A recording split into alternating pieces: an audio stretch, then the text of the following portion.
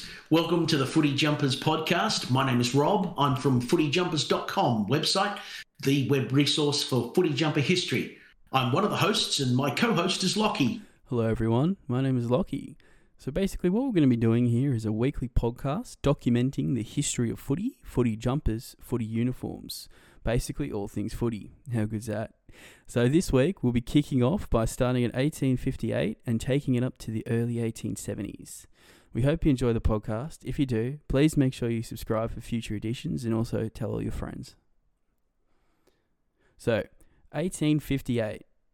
There's definitely a different time back then. We had Ned Kelly was about 3 years old.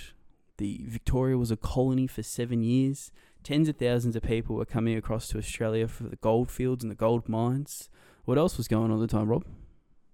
Well, Melbourne itself was growing. Melbourne had grown from 75,000 people to 500,000 people in a 10-year period. And in 1858, a famous cricketer called Tom Wills, he'd recently moved back from England where he dominated cricket. He'd represented Australia, or represented Victoria at cricket, not really Australia, it wasn't a country. So he represented Victoria at cricket and he was a superstar. He put a letter into Bell's Life magazine in Melbourne suggesting that we needed to keep cricketers fit in the winter. And so he suggested a rifle club. He also suggested a football club, and that football club would be like a lot of the schools in England would have a game of its own. So in the UK, they had various schools like rugby, Cambridge, Eton, Harrow. They all had their own code of football. And so his idea was to get a bunch of people down to Richmond Paddock, which is now where the MCG sits. And from there, they would then develop this game of football, which would become Australian football. And what did that look like at the time in 1858? The game of football. Probably nothing like what it looks like today. Well, for one thing, it was played on a rugby field, or was played on a rectangular field. It was actually twice the size of a rugby field. There were more players. They didn't have uniforms at all, so you really had to know your teammates to know who to pass the ball to. And the rules were very vague. Even when they wrote out the rules the next year, most of those rules were based on the size of the ground, how umpiring decisions would be made, which was the captains, unless it was a two clubs, in which case they'd have an umpire. Basically, all the rules were you have to hand pass, which is probably from the Irish influence. You could kick the ball down the field, which is more like a soccer influence. But if you caught the ball, then you could stop the game and take a free kick. So marking and hand passing were really the main inventions that weren't in any other game. And, well, although hand passing was probably from the Gaelic football. And, so that was how the game went. There were two goalposts and you had to score, had to kick the ball in between the two goalposts. There weren't four. Did the goal still count as 6 points then, or was it different? No, just one. Yeah, no, that was like only soccer? When they had, that's when the VFL started in 1897. That was the first time they ever had point goals for 6 points, and behinds were 1 point. Up to that, it was just the number of goals you scored. Yeah, right. So after this first game of Scotch v Melbourne Grammar that you mentioned, what happened after then? Well, teams started forming, and so a couple of school teams, and Kilda Grammar is another one that started playing football. And so there were a few games the weekends after that leading into the cricket season, and then everything was, all geared up around playing cricket again. But there were a few schools played games in 1858, and then for the 1859 winter season, that's when we started having clubs form. So by then, Melbourne had already formed with this that game being played, and that was the formation of the Melbourne Football Club. Geelong formed the next year, and then it just grew from there, where Carlton formed a couple of years later. You've got North Melbourne formed a few years after that, and so on. And so there were other clubs like South Yarra. There was a Richmond club at one point, not the same Richmond that we have today. And they were, all of those areas around Melbourne each had their own club of players. And then it wasn't until 1859 they actually wrote the rules down. From what I understand, Wills's real preference was more along the lines of rugby, whereas some of the other founding fathers of the game were more influencing it to something broader, something that was almost a mix of all of the different football codes that were available. So, as you mentioned, it's like really hard to distinguish between each other's teams when you're playing, and how to find your own teammate. So what did they do in these early days to sort of identify that you've got a teammate and not an opposition? Yeah, well, realistically, everybody was just wearing their cricket gear. So, just like Australia plays England in the Test, in the Ashes, you've got everyone's in white, except Australia's got green caps and England's got blue caps. And realistically, that's how it went for the earliest days of football. Players would wear their club cap, but they would have white shirts, white pants. Geelong is probably one of the earliest ones where they would specifically wear something different, but it was it depended on who they were playing against. So sometimes they might wear red, sometimes they might wear blue, and then usually with white cricket pants again and boots to go with it. So there would just be like a different top that they would wear? So it would still have the cricket bottoms and the cricket cap? It might be a shirt, might just be a handkerchief. Could be anything. So if and the way they worked it out was a club secretary would write to another club secretary and say, we'd like to play you on Friday next week, or we'd like to play you on Saturday next week. We're going to wear red. And so the idea was, well, if you're going to be the other team, well, just don't wear red. Now, realistically, blue, white and red were the only options for the most part that people were using, or from the references that I can see. And, I mean, there's probably a few reasons for that, just the availability of red and blue dye, and then effectively white was something that wasn't dyed. They were really the three options. And so you've got teams that wore red and white, teams that wore blue and white, teams wore blue, teams wore red, and generally Melbourne were the main club that would just wear white, and they were actually known as the Invincible Whites. And that was pretty much using the same three colours would be hard to still distinguish. Did they make any sort of patterns or some sort of agreement on how the jersey or colours you would represent look? Not really, no. For the most part, it was just turn up with something red. As I say, that might have been a handkerchief tied around your neck. It might have been a red cap.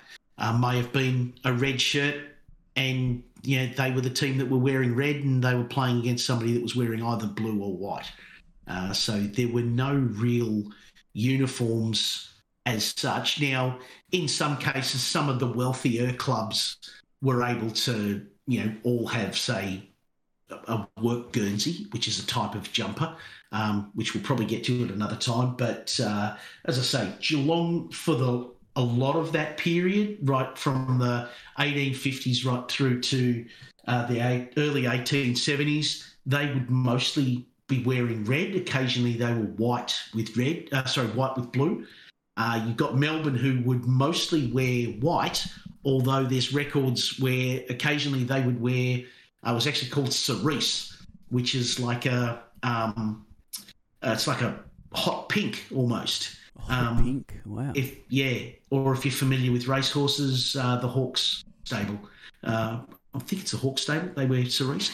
But, it's pink. But then back in those days, pink and red were very much masculine colours, whereas light blue was a feminine colour. And that was the case right up until around the 1930s, when it changed and blue became a boy's colour and pink became a girl's colour, effectively. So back in those days, that hot pink, red sort of colouring was associated with blood and masculinity and strength and so forth. So We it wasn't as seen you were as a talking feminine about colour. with these colours, we're talking a lot about the reds and blues and whites, and I was just wondering, like, why is it so specific to these three colours? Yeah, great.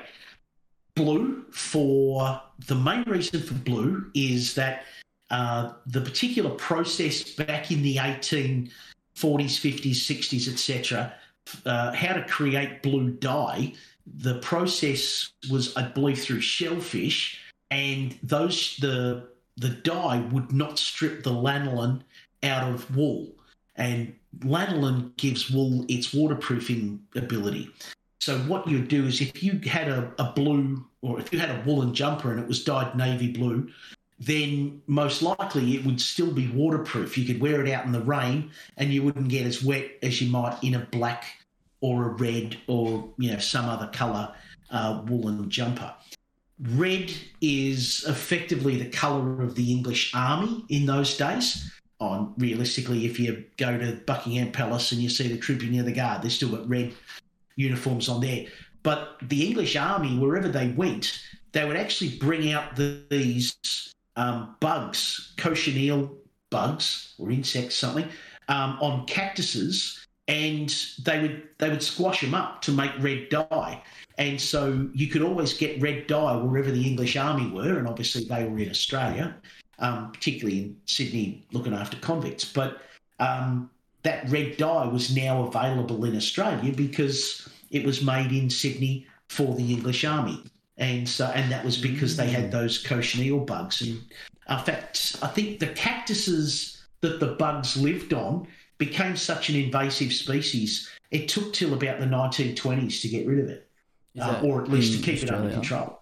In Australia, yeah. Wow. Yeah, so they got when they came out, like the first fleet with the obviously convicts, but then they also had they had English soldiers on there, and they stopped in Brazil. They picked up these particular cactuses on their way to Sydney, and then they planted the cactuses. The bugs live in the cactuses, and then they catch the bugs, crush them up, and that's how they make red dye in the 1850s and before. And so that red dye is now available. And so if you want a shirt or if you want handkerchiefs or whatever, and you don't want to go to Germany to get the dye, and you can get red from Sydney. So is that how they're actually getting red dye at that time? Was still through that method? Yeah, exactly. That's crazy. Yeah, so crushing bugs. I mean, people used to talk about. I mean, it hasn't been the case for years and years and years, but I think that was one of the reasons people thought red lollies were bad for kids, because they had crushed up bugs in them. May well be true. Red Smarties and M&Ms and so on. But right. So that's how they used to make the red dye. After this 1858 game, what's the sort of like what was going on from there? I mean, we touched along Geelong and Carlton and sort of what they were looking at. What else was going on in regards to the teams and clubs and what they were wearing to represent themselves? Well, for the most part, they're just designated with caps. So Carlton have an orange cap, Geelong have a red cap, Melbourne a navy blue, and so that's their point of differentiation. And then they might wear something that goes along with that. So as I say, like Geelong would wear red shirts to go with their red caps. And that was fairly distinctive. And Geelong were probably a little more organised than perhaps some of the others, but they might be playing against a team from the railways or a team from the warehouse workers and so forth. And obviously Geelong's going to be a fair bit stronger and they had this concept of the senior clubs and the junior clubs. And so a junior club could actually play more players on the field if they played against a senior club back in those days. Were they still playing with 18 people on the field then? No, it was 20, and then a junior club could have 25 or 30. Yeah, right. Yeah, so... And they're playing on a rectangular field. It's not like a footy ground. Yeah. So, they're specking it out like a soccer ground, rugby ground, except it's twice as long. Right. Yeah, so it's 200 yards for a footy ground. And everything's geared around. See, today we think of it as uniforms, like, everybody's got to look the same so that we know who they are on TV. Well, TV's 100 years away. So, the crowd is probably, they're getting some people to the ground, but they're not, it's not 100,000 people at the MCG watching the footy. No, I don't think so. Mums and dads and so forth. So, as I say, they did get some people at the games, but not the sort of crowds that, we think of today. So they're really just trying to make sure that, I'm passing it to my teammate who generally I know reasonably well. So it's not like the need for uniforms so that we can work out one player from the other. Yeah. So then, as that progressed, is there still cricket gear all the way through for the next decade? Well, cricket gear with, things to identify you somewhat, probably from the early 1860s even, they've recognised that we need to do something. We can't just everybody playing cricket whites. So that's why I say, they might have worn a red hanky or a red shirt or something that identified them as different from the other team, or blue, blue shirt, blue hanky, whatever it might have been. And some people went around in jackets, and so, they were wearing jackets when they're playing these games. So I don't know if this comes across as obvious, but why weren't they using any other colours as well? Well, as I mentioned, the availability of those colours. I know one of the questions I often get asked, through the website is, well, what about green? How come no one wears green? And to make green dye, or the way of making green dye at that time, they used arsenic. And so that had two things. One, you didn't want to put arsenic against your skin. No, and especially if you're going to run around, get knocked over, possibly bleed. And then the other thing with that was, because of that link to arsenic, it was seen as a colour of death. And so green was nobody's favourite, in terms of let's get new footy jumpers, let's be green. So, that's why no one had green jumpers. It was, as I say, it's mostly just the availability of those dyes, and especially when compared to the availability of the ones that you could get. You can get blue, you can get red, you can have white or red or blue or combinations thereof. They could work it out between them who wore what in each of these games. Yeah, right. Did I think you mentioned on Geelong how they picked a colour. Were they anybody else really doing that, or is it really just still have a chat with each other? Well, some of the other clubs that have gone by the wayside. So, like South Yarra was a really successful team, and looks like they were like red and white in those days. Melbourne adopted blue socks. They wore red socks, obviously, blue for Carlton. And that was the first time that players started wearing knickerbocker pants. And that was back in not all players for Melbourne, but there was an order of, they call them hose, but, socks today, what we call socks. And so that was the first time that the long socks that, players wore for years and years and years, and really only went out ruckmen still wear long knee-high socks today. And those socks sort of came in the 1860s for Melbourne and Carlton, but then, other clubs were still just wearing their pants, cricket pants, work pants sometimes, things like that. You mentioned that word knickerbockers. Is that? Oh yeah, that's got some ties to America and the Dutch or something, doesn't it? It's quite a word, isn't it? not one I haven't heard in a very long time either. Just kept in the history books. Well, there's a basketball team, the New York Knicks, based on where that's from? Yeah. So it comes from a guy would write articles in the New York newspapers, and he was writing it as if he was an old-time wealthy Dutch farmer.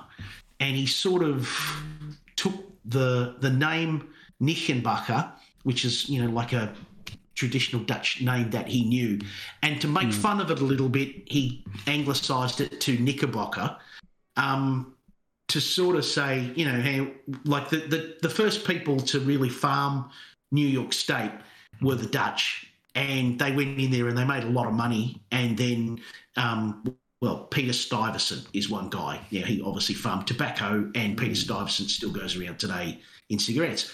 So all of these Dutch names were all of the people that had a lot of money in New York City. And so, and they wore knee-length pants. That was the traditional Dutch look of wearing knee-length pants. So then the name Knickerbocker, which sort of came to mean this wealthy Dutch farmer, is the name of that style of pants because it was the style of pants that the wealthy Dutch farmers wore. Right. As much as anything to show off the expensive stockings that they had. Look at me, I've got expensive socks.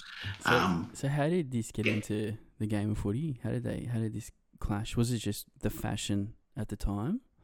Well, no. As much as anything, it is a uniform thing, and that's because you could wear one colour pants, knickerbockers, and a different colour socks, and then socks were easier to knit into different designs and colours. And so that's where you start seeing red and black, black and yellow, blue and red, things of that nature. And so it was easy to then get a pair of socks and have that as your point of differentiation because they were cheap. You didn't have to get a whole jumper. You could wear a certain colour pair of knickerbockers, and then your socks would be a different colour to everything else. Yeah, right. So did they still rock the caps then, or was that dead now? Some did. Oh, look, some were wearing caps right up until the 1900s. Yeah, right. Not everybody was doing that, but yeah, some were. Yeah, right. Didn't realise they lasted for so long. It must have been so uncomfortable wearing a hat when you run around on the footy pitch. Well, I would have thought so, yeah. But you see them like in pork pie caps and everything. It was, I don't know, it's just what they did, I guess. Yeah, right. You'd stand out. Yeah, didn't have to bleach your hair, just wear a big hat. So that sort of presents itself as like a turning point or a point of history that it is, the Knickerbockers and when they were introduced, isn't it? Well, so different clubs started using them, but then for the 1873 season, the clubs decided, and there was no VFA at this point or VFL. There was just an association of clubs, and those clubs decided at the end of 1872 for the 1873 season that from now, when you play football, you're going to wear a Guernsey, which is a type of jumper. We're going to wear knickerbockers, and we're going to wear hose or socks. Now, hose has a similar word derivative from hosiery, which is like, stockings. But what hose were is, have you ever seen like Scotsmen? They wear a kilt and they have those long, thick socks. Well, that's hose, and so it's actually thick woolen socks, is what they call hose. Now, today we wear like really thin, not stockings, but they've got elastic in them and all that sort of business. But that's the beginning of real different uniforms for every different club. Yeah, right. So everyone had in agreement in regards to what they would be wearing now. Exactly. So if you were going to play for St Kilda, you're going to have a red and black striped, and that means hooped, but you're going to have a red and black striped Guernsey. You're going to have blue knickerbocker pants, and you're going to have red and black striped, again, hooped, socks. That's your uniform. Now, what they did was they would actually put white handkerchiefs on to distinguish themselves from other teams that were red and black. But, yeah, everybody had a Guernsey, everybody had knickerbockers, everybody had socks, And the first time that really happened for every club was 1873. Yeah, right. I think that's sort of a good point to stop it as well, because I think it really defines in a good point. It was like 1858, and even just from 1858 to 73 and how far it's come, you can start to see where it's starting to become more, agreed upon, and people are understanding it's not just guys rocking up with a handkerchief anymore. It's, we've got actually agreement to what we want to be wearing. Today we would call it professional, but they were quite a few years away from being professional. But today we would say, they're becoming more professional. But that's exactly right. They're starting to say, this is one team, this is what they wear, this is the other team, this is what they wear. And there were still some clashes, because it was still a lot of red and white, blue and white, red, white, blue, and that was it. There was a few here and there. Yeah. But so I think that's probably as good a place as any to finish up for this week. We can move on to the beginnings of different clubs and different uniforms that they wore, which will be next week. I think we might leave it there. If you if you've liked this podcast, if you've enjoyed it, please subscribe. We will be doing more. This will be each week, and so we would appreciate it if you can subscribe, because then we'll have more and more numbers. Again, tell all your friends, tell all your mates, and we'll be back again soon. There's a lot of this information you can find on footyjumpers.com. There's a plethora of footy jumpers and dating back to these dates that we're talking about in this episode. But we'll also link relevant pictures and what was around at the time, just to sort of give more of a visual context as well. Yeah, that's an excellent point. What we're going to do is going to put these onto the footyjumpers.com website. There'll be a section there for the podcast. What we'll do this week is put some information of the 1860s and early 70s. Obviously, there's no photographs of that era, because they didn't spend any time photographing it. I think it was about a week's wages to go and get a studio portrait in the 1860s. So what you've got is sketches, wood carvings, things of that nature. And so what we've got is a few different samples of those, just to give you an idea of what footy looked like. And, obviously it's not a photograph, so it's an artist's interpretation. But, it at least gives you an idea of what the uniforms look like in that era. Yeah, it's cool just to get somewhat of an idea, especially just being so different. So such a long time ago. But yeah, exactly. Anyways, I think that wraps it up. Thanks for tuning in though, guys. I've been Lochie, and this has been Rob, and thanks for tuning into the Footy Jumpers podcast. And all right, we'll guys. hope to catch you next week. Talk to you again. Cheers. Bye. See ya.